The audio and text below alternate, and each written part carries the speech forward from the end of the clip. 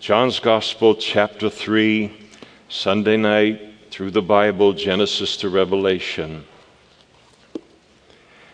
Coming to chapter 3 of John, we come to one of the most famous chapters in all of the Bible. And no matter how familiar we may be with it or how familiar we think the body of Christ is with it, it needs to be taught and read and learned as much as ever when it was recorded and placed in the Scriptures. We have in this chapter the dealing with a subject that is the most important in life for each and every human being, for each of us, and that is how to be born again, and the necessity of being born again, what it is, how it happens in our life, the reasons that people reject being born again, and then the terrible consequences that are a result of that. All of that here in this chapter. It begins with, there was a man of the Pharisees named Nicodemus, a ruler of the Jews. And this man came to Jesus by night. It's a mouthful that is there in a verse and a half. This man by the name of Nicodemus, God, the Holy Spirit, wants us to know quite a bit about him. So apparently it's very important to God, and it's as a result important to us. We're told that he was a Pharisee, and Josephus, the famous Jewish historian, tells us that there were only 7,000 Pharisees in the land of Israel, and he was one of this elite group of the 7,000. And so very much respected for his position.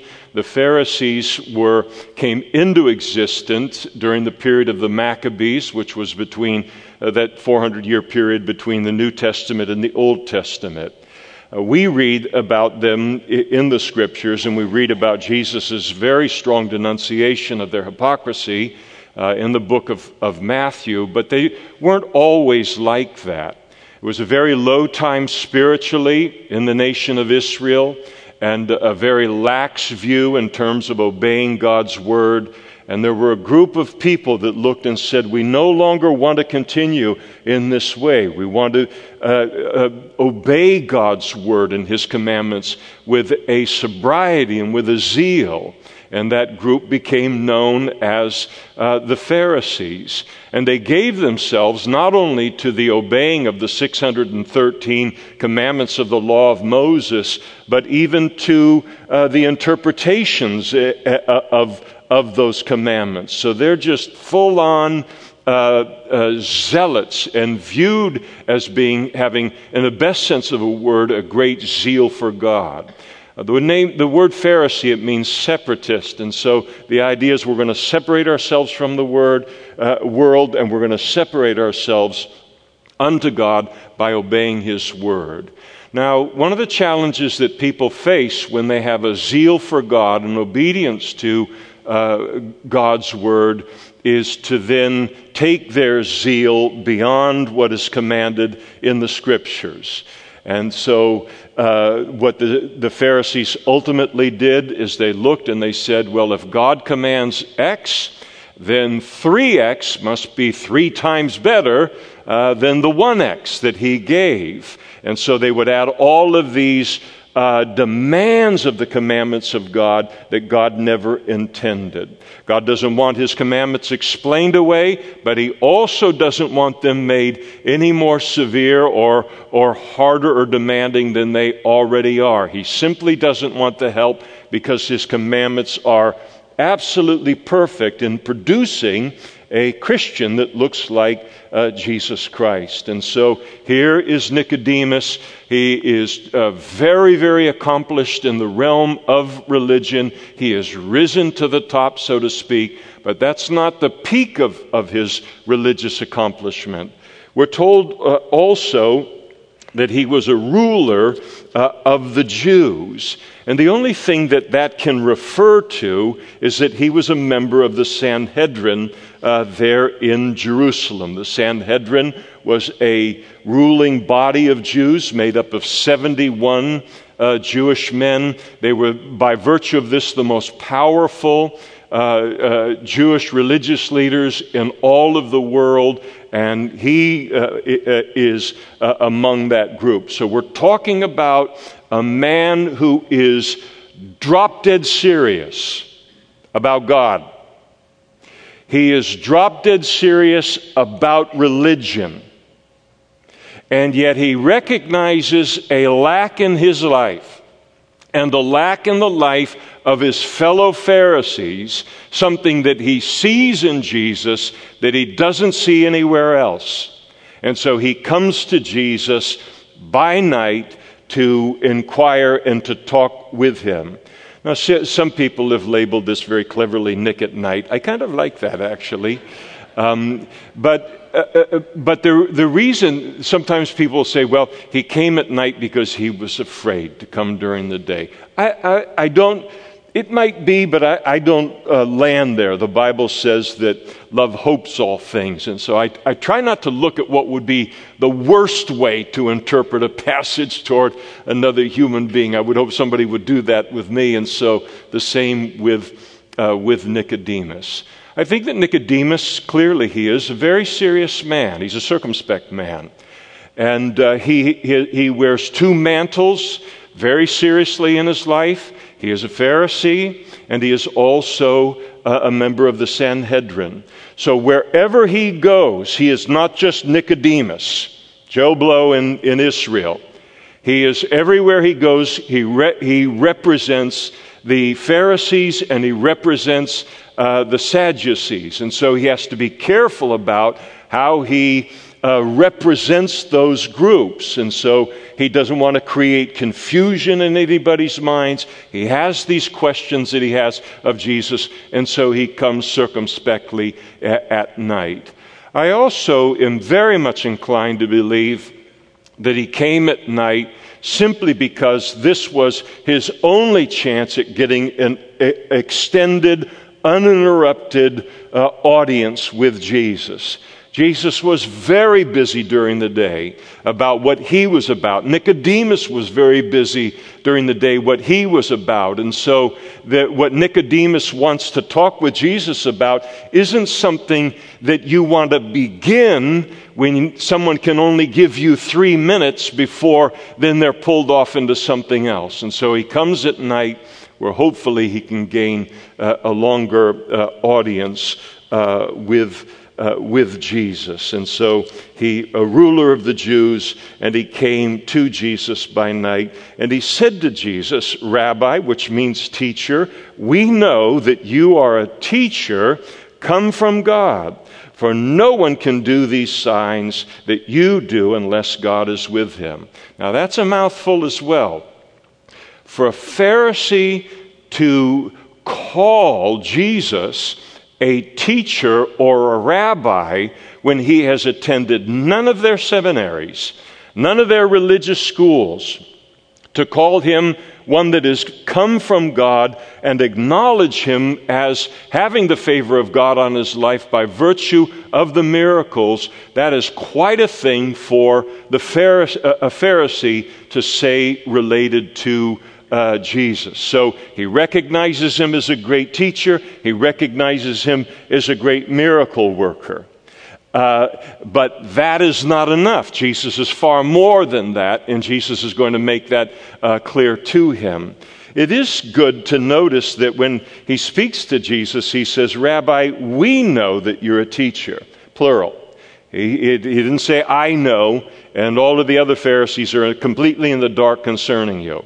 Obviously, there were conversations that were occurring among the Pharisees. Jesus was a great topic of conversation among the Pharisees in endeavoring to figure out who and what he is. What category do we put him in? How do we understand him? And at this point, by the time Nicodemus comes to Jesus, they acknowledged he was a teacher and come from God and a miracle worker. And one of the reasons it's important to recognize this is that later when the Pharisees, for the most part, except for just less than a handful of exceptions, Nicodemus being one of them, when they become great enemies and opposers of Jesus, they did so against great light. When their religious position was hung over their head, when their occupation, their money, their income was kind of hung over their head, they felt threatened by Jesus, then they chose to hold on to those things and to go after him despite what they recognized about him early on, and as a result, very, very responsible for their decision to do that. Jesus then responds and said to him most assuredly, when I'm in John chapter 3, I want to reinsert the verily, verilies of my old King James Bible. That they didn't have a new King James back when I got saved. And so I like it. Most assuredly, it does the job. But verily, verily, Jesus said, I say to you, as he addresses Nicodemus, unless one is born again, he cannot see the kingdom of God. So he talks now about this thing called being born again. Now, when you listen to what Nicodemus is doing here, Nicodemus is talking about speaking very highly of Jesus and the assessment of Jesus, and then Jesus does like a hard 90 out of it. It's like he hasn't even listened to a word that Nicodemus has said to him. He doesn't acknowledge it. He acknowledges it in his own way, but he doesn't acknowledge it outwardly. He just turns the conversation and the subject immediately to being born again as a necessity to seeing the kingdom of God. And so I think that the Bible says that concerning God, he sees our thoughts afar off. He sees our thoughts he understands our thoughts before we even think them. So I'm inclined to believe that Jesus knew exactly what Nicodemus was coming to talk to him about. And that what Nicodemus was coming to talk to Jesus about was what so many came to Jesus to talk about, and that is, what is the way to heaven? What is necessary that I can have the confidence of life after death, and that life being in heaven itself? And so I'm inclined to believe that Jesus heads right there to what he knew Nicodemus came for, and tells him that unless one is born again, he cannot see the kingdom of God. And so what's required in order to see the kingdom of God, Jesus talks about in verse 3, and then to enter into the kingdom of God is being born again. It requires a spiritual birth. It requires being born again. Now, some Bible students contend that this verse would be translated better, unless one is born from above, as opposed to born again. And so born from above meaning being born by God, and a spiritual birth that comes from God, a spiritual birth that only God can accomplish. And certainly it means that. But I think born again more closely represents what it is that Jesus is talking about here, that's the exact terminology that he used, because clearly it's how Nicodemus understood what he was saying, as revealed in his response in verse 4, when he tries to think about being born again physically a second time. So Jesus is talking about the necessity of a spiritual birth. Now, and the necessity of it in order to see heaven, in order to enter into heaven. Now, one of the things that's happened to born again today in our modern culture is that there's a lot of people that don't like Christians, period.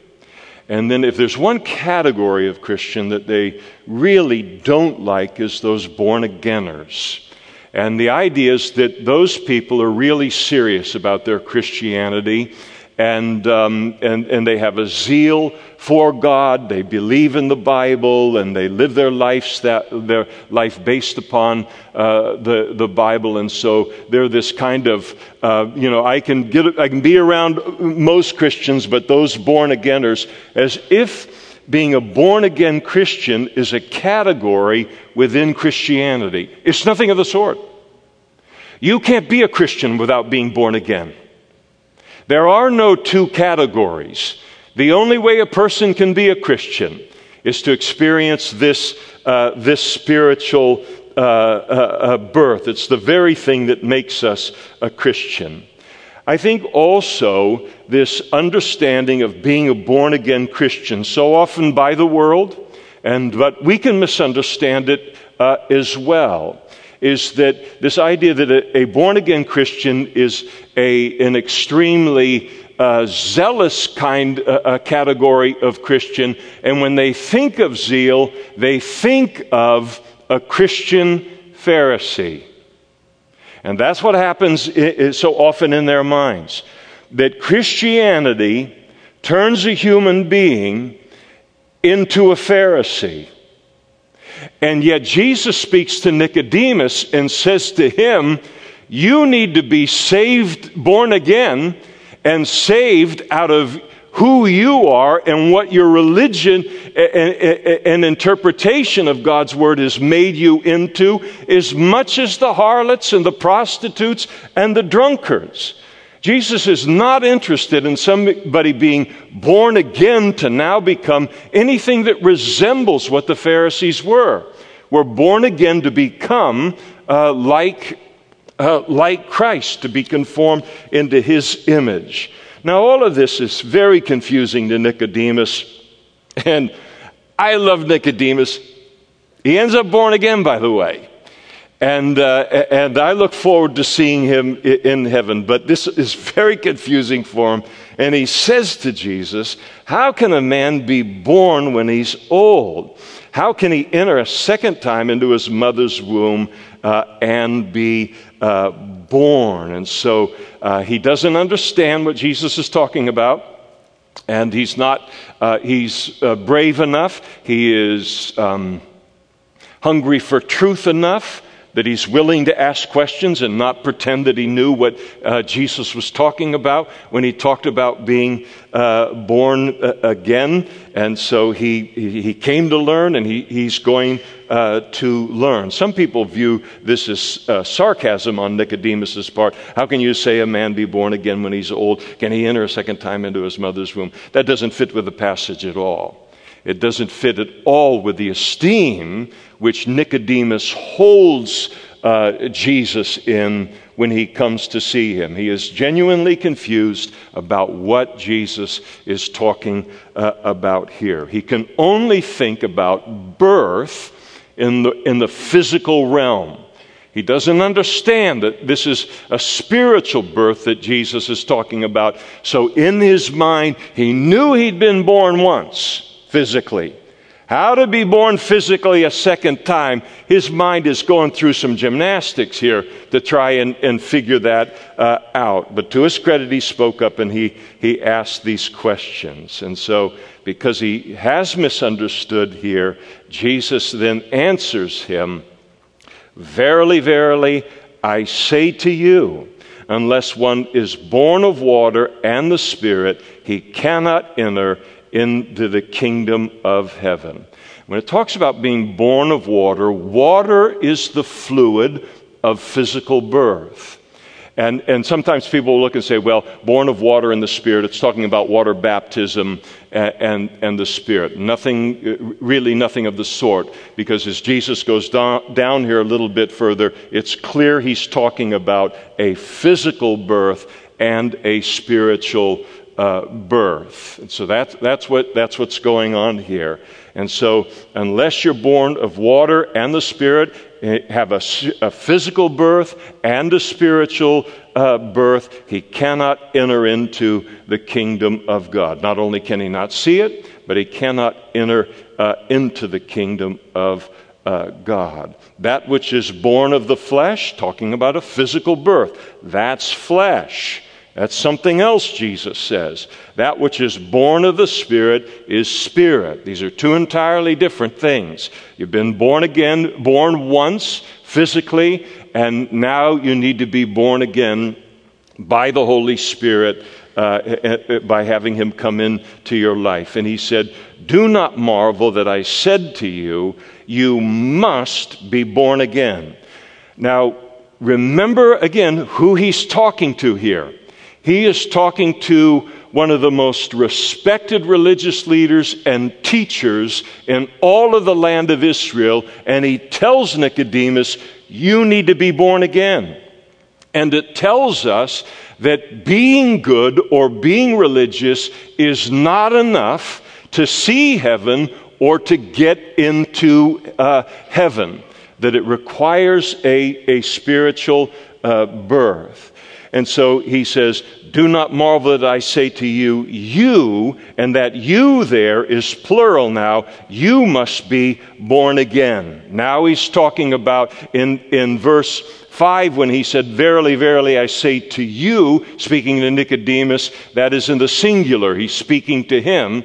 And then down below, you must be born again. Now He pulls in not only Nicodemus, but all of the Pharisees and all of mankind must be born again to see heaven and to enter into heaven. I remember listening to a Bible teacher one time and trying to kind of poo-poo the idea of the necessity of being born again. And he said, you know, the only place in the whole Bible that Jesus talked to about being born again, the only person He talked to about being born again was Nicodemus. And what that person will perhaps learn is that he's talking to Nicodemus, singular in verse 5, but he expands it in verse 7. He's talking to the entire world. Everyone needs to be born again. And so that when He says you must be born again, that word must really sticks with Nicodemus. And he comes back to that in just a moment. Now, we read this, and this is a passage that's familiar to us, and there may not be that many good things we can say about this church, but we can say that we try to teach the Bible, so we can learn the Bible.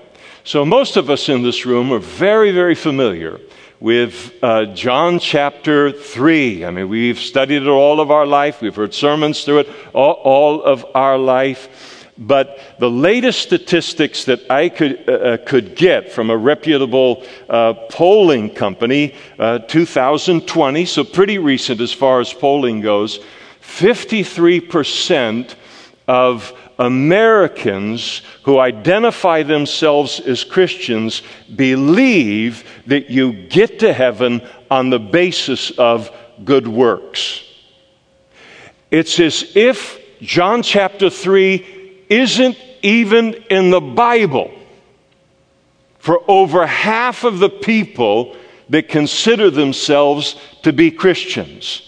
They think it's like everything else in the world, that we can work our way there and there's no need for a spiritual birth, despite the facts that Jesus says there in verse 7, you must be born again. And it's this spiritual birth that needs to occur.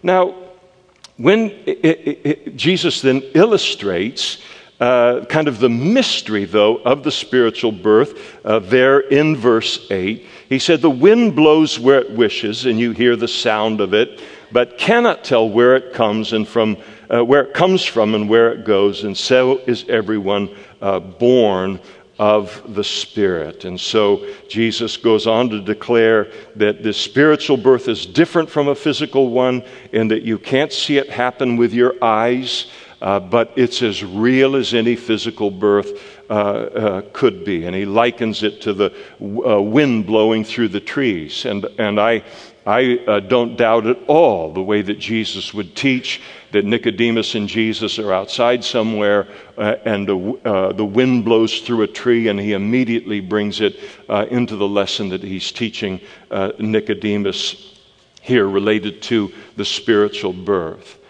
When the wind blows, none of us can tell until it hits that tree. None of us can tell what its origin is, and we can't see the wind. And yet we believe the wind to be a reality because we can see and feel its effect. So you can't see the wind that blows through a tree. You don't know where it's come from. You don't know where it's going to go afterwards. So how do you know that it exists? How do you know that the wind is real? By the sounds it makes as it blows through the trees, and then the effect that it has upon the tree. And in the same way, when a person is born again by the Holy Spirit, we pray for people all the time to become Christians. I don't know how many people you've prayed and led to the Lord, but when you did, you never saw the Holy Spirit enter into their life with your own eyes. And so how do we know the spiritual birth has taken place? By the impact now, the effect of the Holy Spirit upon that life, upon coming into that life. That life changes. There is an effect that a spiritual birth, being born again by the Spirit, has upon a human life.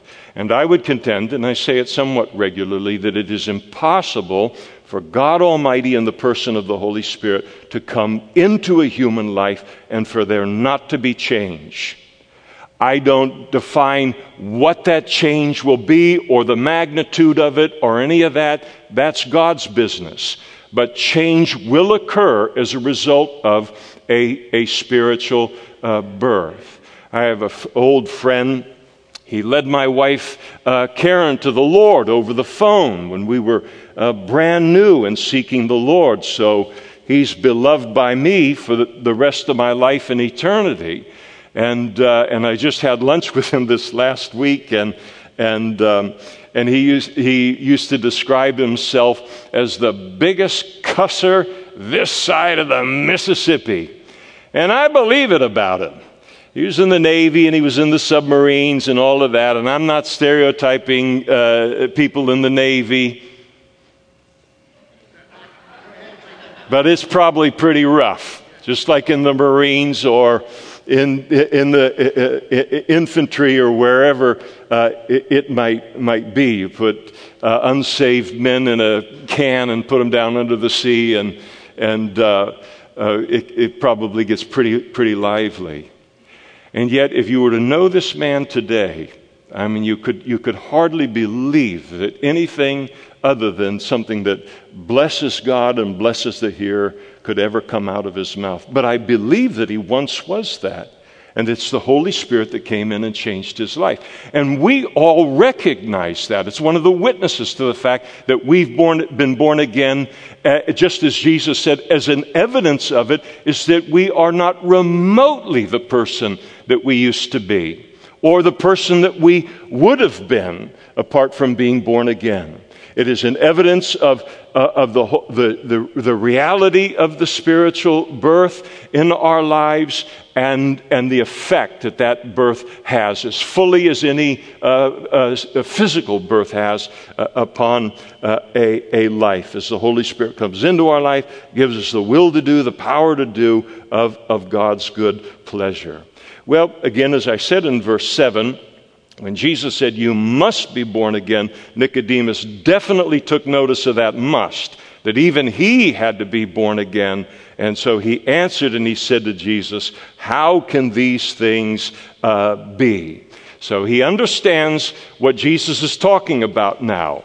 He understands the necessity of a spiritual birth. He understands what it is. But now he wants to know how this can happen in a person's life. And Jesus answered and said to him, "Are you the teacher, talking about how highly esteemed he was as a teacher in Israel at the time. Are you the teacher of Israel and you don't know these things?" And so Jesus gently rebukes him in his role as a Pharisee, gently rebukes him for how in the world he could miss all of the passages in the Old Testament that spoke of the fact that a day would come in human history tied to the Messiah when the laws would no longer merely be written upon tablets, but be written upon the fleshly tablets of man's heart by the Holy Spirit. Ezekiel wrote about it. Jeremiah wrote about it. And then he goes on, Jesus does, to rebuke Nicodemus and to rebuke the Pharisees for refusing to take seriously what it was that Jesus was teaching in his ministry. He said, "Verily, verily, I say to you, we speak what we know and testify what we have seen, and you do not receive our witness." Talking about Jesus saying, the Father and I teach what the Father tells me to teach here, the miracles that we do.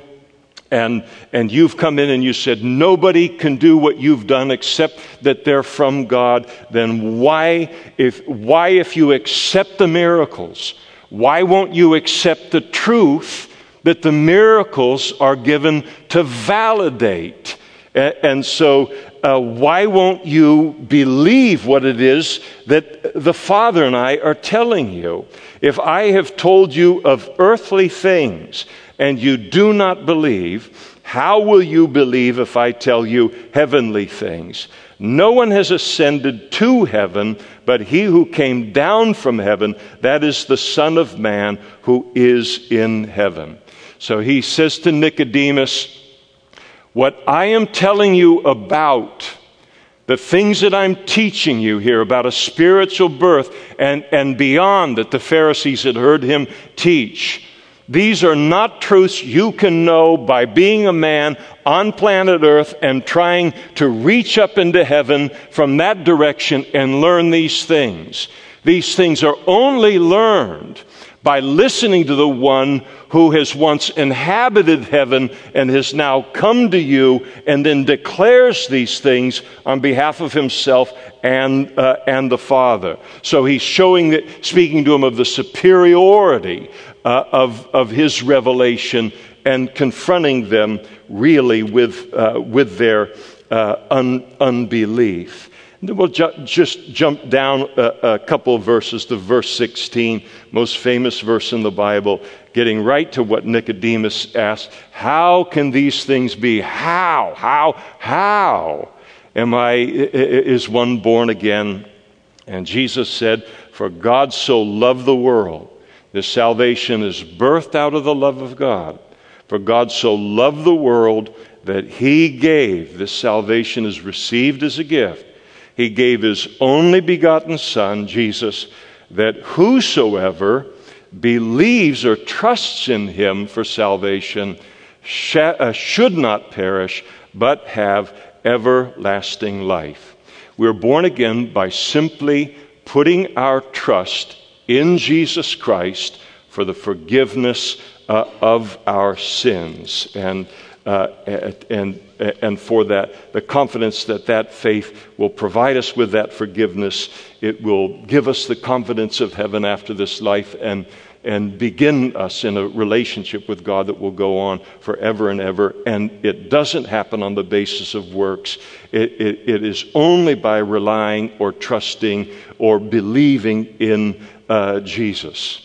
So that if someone were to come up to us and ask, what are you basing the forgiveness of your sins and everlasting life and the confidence of heaven upon?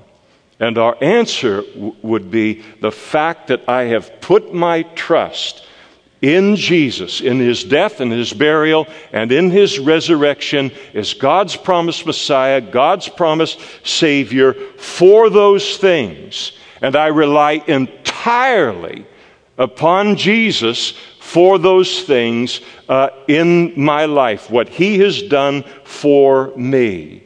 And that is what it means to believe on him or to trust in him or to rely on him for all of these things.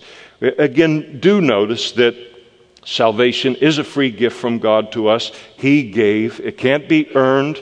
We don't deserve it. We could never, ever deserve it. God has provided it to us as a gift. And this is important to understand because in the light of so many people that you will ask who even speak of themselves as a Christian, you say, "Are you a Christian?" And they'll respond, "Well, I'm trying to be." And that's a complete misunderstanding of what a Christian is and how a person becomes a Christian. We don't become a Christian by trying to be anything. We become a Christian by trusting in Jesus Christ for that salvation and that spiritual birth. And of course, like any gift that is offered to us by anyone, it does us no good at all until we personally receive that gift. And so here's the assumption that a person will receive it to make it their own. God has made salvation so simple. It's just a matter of this is what God wants us to know, His provision, His good news of salvation. And all we need to do is to just simply receive it. And people balk at the simplicity of that, but it's designed to be very, very, very simple. A lot of us, it would be like, okay, it's based upon faith, and give me 50 push-ups. Or somehow we think if even the smallest thing that we could add to it would make it more sure and secure than it is, and we would mar it. But it's simple. It's made as easy as receiving a gift by design from God. And you notice that God loves the world. And so He's provided the world with this salvation that's found in Jesus. But you notice too that every whosoever, as is here, must believe in order to receive the gift and in order not to perish but have everlasting life. So we see very, very clear in this passage there is personal choice and responsibility, personal responsibility involved in our salvation. The Bible talks about our salvation. The Bible talks about it as in our lives as being a product of God's predestination or God's election, and also being a part of our free moral agency, our freedom to accept or receive God's gift of salvation. And so, yes, God, in His foreknowledge, His knowledge of who would or would not receive His Savior, to receive Jesus as salvation, knowing that before the foundation of the creation of the world, He predestined those who He knew would receive salvation. But that does not in any way negate the responsibility every single person has to turn to Jesus personally and trust in Him for salvation.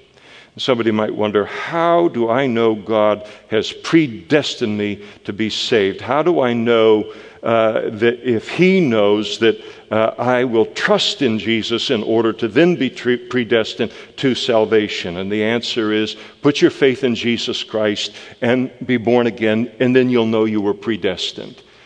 It's really just as simple as that. But both God's election and human responsibility are involved in every person's salvation. And it is important to accept those two elements of salvation as irreconcilable or as mysterious as those things may be in the Scriptures. Now, Reformed theology, which emphasizes God's election and predestination and salvation to such a degree that they teach that man has no choice in the matter at all, but that it's all about God's election. And one of the problems, they run into a great problem in this, what is the most famous verse on salvation in the entire Bible, here spoken by Jesus to an individual named Nicodemus and to the entire world as a result on the very subject of salvation. Jesus speaks of God's love for the whole world, which means that it cannot mean anything other than out of God's love, he wants the whole world to be saved. He wants the entire world to be saved. As Peter would later write, God's not willing that any should perish, but that all would come to repentance. And you notice additionally that he talks about the whosoever. Jesus declared that whosoever can believe in Jesus in order to be saved. And whosoever means whosoever. It means all. It means every. It means anyone. And that is exactly what Jesus intended to communicate and did communicate concerning salvation. And Reformed theology reinterprets the world and the whosoever in John 3:16 away from that and declares that those two words refer not to the whole world and not to whosoever, but only to the elect. Once you have to fiddle with John 3:16, the most famous verse in the Bible on salvation, in order to protect your theological position, you can count me out. I have no interest in entering into that kind of a game. I have no interest in fiddling around with any verse in the Bible, but certainly not to wrest it away and have it say the exact opposite of what it does say, and that is a frightening thing to do to the passage. Now, having said that, let me also be careful to add that I think that both biblical truths, God's election and man's free moral agency in getting to accept or to reject God's offer of salvation, and then to be held responsible before God for that decision, each of those things brings something very important to the table concerning our salvation, even with our limited understanding. In general, I think the passages which emphasize man's responsibility, man's free will concerning his salvation, should be directed at the unsaved, while the passages that speak to election and predestination and emphasize that should be supremely directed toward the saved. You notice that when Jesus speaks to Nicodemus here concerning his salvation in John 3:16, in John chapter 3, you have the purest scene of evangelism on the part of Jesus in all of the Bible. And when he talks to Nicodemus, his entire conversation is loaded to Nicodemus's responsibility to decide to accept this gift of salvation. He loads it entirely on human responsibility. He never brings up election. He never brings up predestination. It is nowhere to be found in the account at all. And I think it's very wise to follow his example in that. But I also think that once a person becomes saved, once we become saved, now we face all of the problems that everyone else faces in life, all of the difficulties, all the same trials, and then a whole new set of trials and difficulties, spiritual warfare, opposition that comes into our life as a result of being born again. We battle with the old flesh on a daily basis and the persecution that comes into our life. And God knows that having become born again, we are desperately in need of the strongest assurance possible of our salvation in the face of these oppositions. And so he lets us know that our salvation is as sure as his word, as sure as his ability to choose and to keep. And what election and predestination is intended to produce within us as Christians is just this strongest sense of the security of our salvation. And that is a large part of what it is that these doctrines are intended to produce. I've always appreciated the perspective. It's an old illustration, but it's very hard to top. The illustration of this great door that you would walk through that would represent our salvation. And as you pass through the door, start to approach the door, carved above the door frame, whosoever will may come. And then as you pass through the door and look back, you see chosen in Christ before the foundation of the world. And it's fascinating to look at these subjects in the light of Nicodemus, Jesus speaking here to Nicodemus in this situation, and how much personal responsibility is right on the surface and deeply represented here as well. Now, in verse 14 and verse 15, which I skip but I'll come back to, Jesus now illustrates the spiritual birth and how it happens in a way in order to make it simple for us to understand. So Jesus is this masterful teacher. He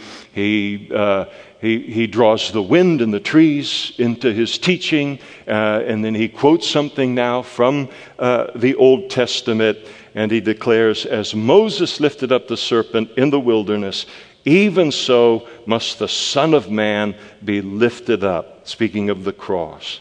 "And that whosoever believes in him should not perish, but have everlasting life." And so Jesus illustrated the power of faith related to salvation in this incident concerning the bronze serpent in Israel's history from Numbers chapter 21. Children of Israel, as was their custom quite frequently, they were complaining about their situation and complaining to Moses, "Why'd you bring us out here into this wilderness? There's no food and there's no water," and all of this kind of thing. And so what God did is he released serpents, or allowed a venomous snake to be released among the camp, and as a judgment for their whining and their complaining, the snakes began to bite people, and to be bitten by the snake was to die. And so God spoke to the people, came back, they repented, they said, cry out to God for us. What are we supposed to do? We've been bitten by a snake and we're going to die. Can he provide us with a salvation? And God said, take a bronze serpent, put it on a staff, put it in the middle of the camp, and when a person is bitten by that snake and then they look in faith to that bronze serpent, then they won't die. And those who looked at the bronze serpent when they were bitten, they didn't die. And those who refused to, they did die. And so here they are, they're being judged for their sin as a result of the serpent bites. Their condition was terminal. God, in his grace, provided them with a way of salvation. All anyone needed to do was just obey God's commandment to just look at the serpent in faith, and they would be healed. Every person who did so ended up being healed. And so why in the world did looking in faith to God's provision for their salvation, why did it work on this physical level? And it worked for one simple reason. It was God's way. It was his way of salvation. It was the means of salvation that he chose. Why that serpent on that staff and the look of faith was powerful in people's life and saving their lives was because that's the way that God chose to save them. That's the power in it. And the salvation through faith in Christ, it works. It is effectual, as they say, and it is effective because it is God's way of saving mankind. And so in the same way as they were physically saved by looking upon the bronze serpent in the wilderness in obedience to God's plan of salvation, we are saved spiritually by looking in faith to Jesus his death upon the cross for our sins. And of course, the imagery, the parallels are tremendous as Jesus brings all of this up, because who better to represent the great curse in all of this, or what better would be a snake? As Satan came to Eve as a serpent in the garden, and here is the bite that occurred in the Garden of Eden that is far greater in terms of consequences than physical death by virtue of a physical bite of a physical snake. Here is a spiritual death that occurred from Satan biting, so to speak, mankind through Adam and Eve. And so our salvation is powerful because it is his way. I've been a Christian a lot of years. Less than some of you, more than some of you. And I have taken the study of his word very seriously. I mean, I just enjoy it. I just love it. The Word of God, when I first got exposed to the Word of God, I couldn't believe what was in it. I just couldn't. I wanted the whole world to know what I was learning every single day. And the salvation that God has provided to us, we will spend all of our lives exploring and coming to appreciate its depth, the complexity of it, the intricacy of it, the perfection. Did I just say that? The perfection of it, a perfect match for us. And so it is a marvel in terms of the provision to us, but receiving it is as simple as receiving a gift at Christmas time or on a person's birthday. He has made it as simple as possible. And again, in this illustration that Jesus brings up in terms of the serpent up on the staff, what is the entire focus of that illustration? Election? Predestination? It isn't. He emphasizes once again personal responsibility related to our own salvation. Those who look to Christ for salvation, they live. Those who refuse to, they die. But not just physically, but spiritually and eternally. Jesus then closes his conversation here in verse 17 with a warning against rejecting this salvation. For God did not send his Son into the world to condemn the world, but that the world through him might be saved. I remember some of you, maybe just probably a couple of you, remain from the very early days of the church starting when we were at Sherwood Bible Church, and we had afternoon services. Spurgeon said, "Don't have afternoon services if you can. People are full of beef and unbelief." And we started the church when the 49ers had the home field advantage and won the Super Bowl that year, and our services were up against the Niners. It was a test of people's spirituality. And so there was Karen and I and our two kids and Dave Abbey coming to the church. But I remember I had quoted this during a sermon. God did not send his Son into the world to condemn the world. And as I said that, my eye just kind of went over to a guy that's kind of sitting in this place within Sherwood Bible Church, and he had his arms folded like that, and he's just nodding like this. And turns out he was just, a very, very wicked human being. And he liked that portion of the passage. Jesus didn't come into the world to condemn the world. But what I went on to say for him to hear, and what Jesus goes on and says here is, the reason he didn't come into the world to condemn the world is we are already condemned. All have sinned and come short of the glory of God. He doesn't need to do any more condemning. We have already spoiled and ruined ourselves for heaven. What we need is a Savior.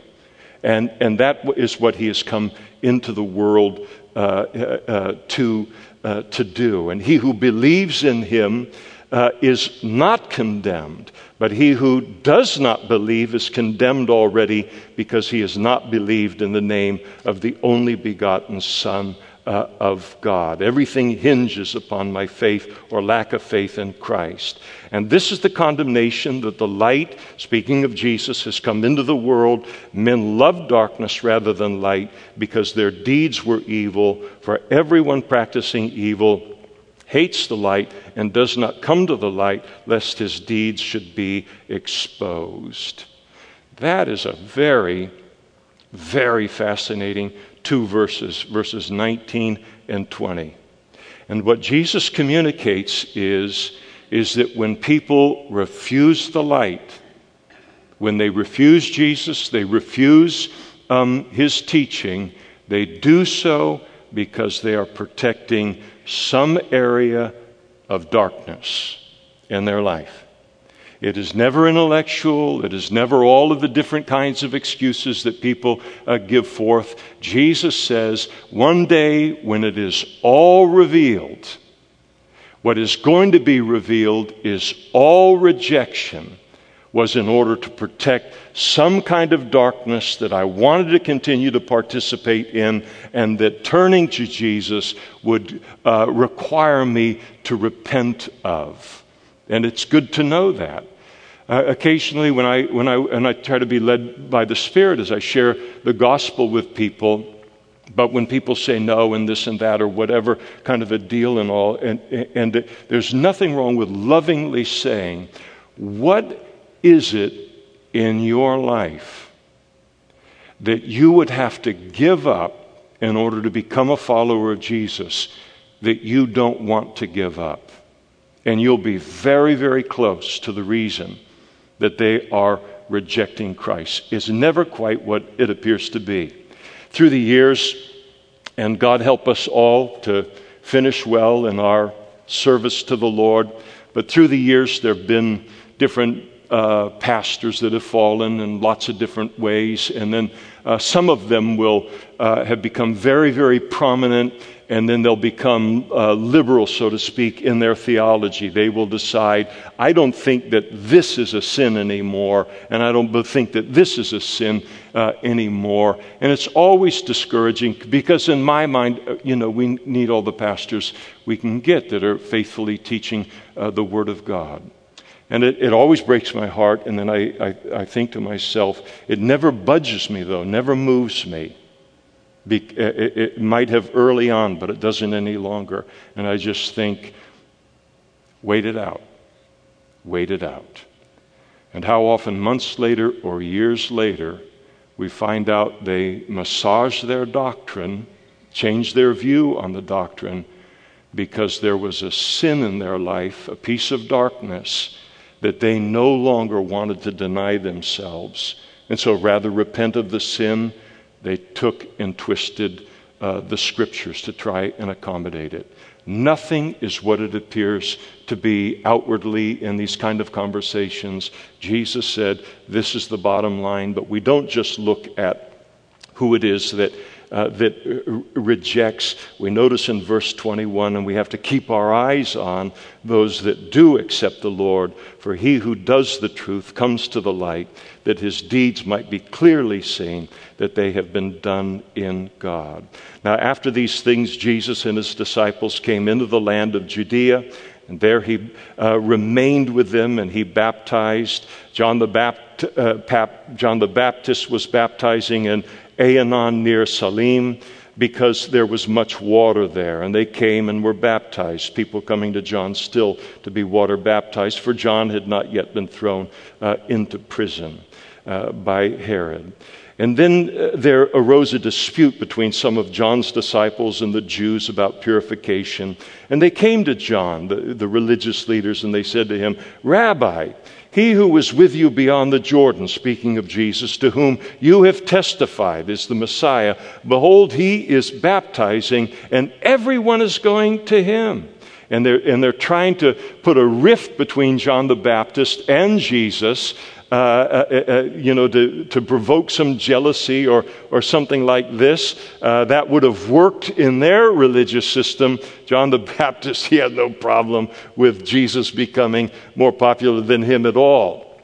John answered and said, a man can receive nothing unless it has been given to him from heaven. You yourselves bear witness that I said, I am not the Christ, but I have been sent before him. I never told you I was the Messiah. I told you he was the Messiah.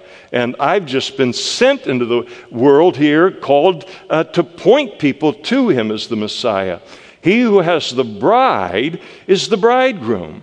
But the friend, and that's speaking of Jesus, but the friend of the bridegroom, John the Baptist, who stands and hears the bridegroom, he rejoices greatly because of the bridegroom's voice. Therefore, this joy of mine is fulfilled. And so the picture is a picture of a wedding. We're all familiar with this. I have never officiated a wedding yet, or attended one yet, where the best man leaves with the bride. And I hope I never see it. The bridegroom leaves with the bride, and the best man is thrilled to have it so. So John says, listen, you're trying to make me upset because the bride is flocking to the bridegroom? I'm more delighted than I can put into words. He must increase, but I must decrease.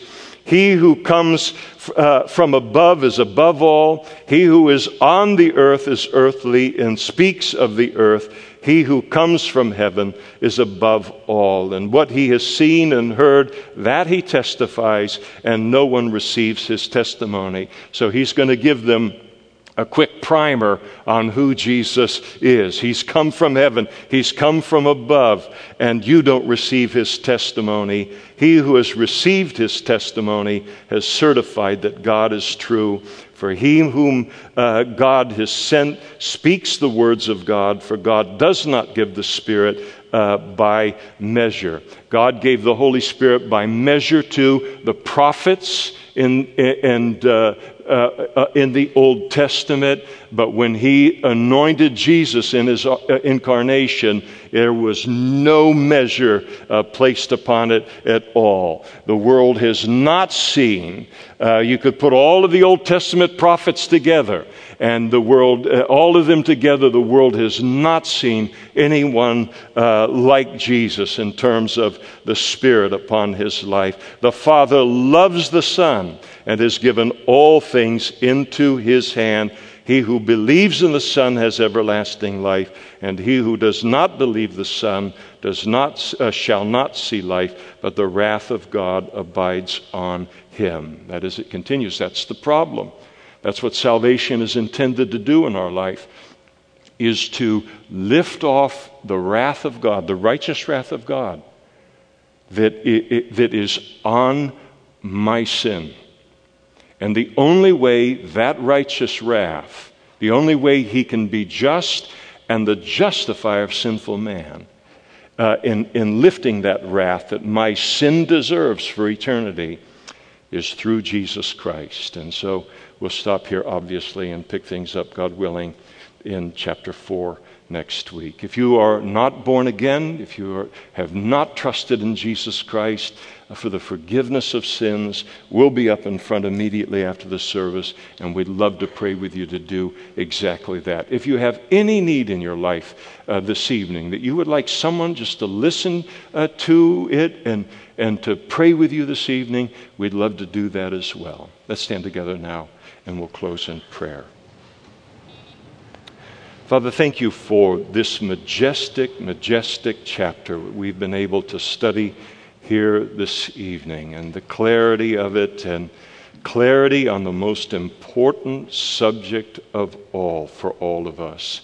We thank you for Nicodemus. We thank you for his willingness to put aside his religious pride and his religious accomplishments and all of those things to come and see in you, Jesus, what he could see nowhere else, and find out what is the source, where does this come from, and then for you in that conversation to supply all of us with this priceless revelation.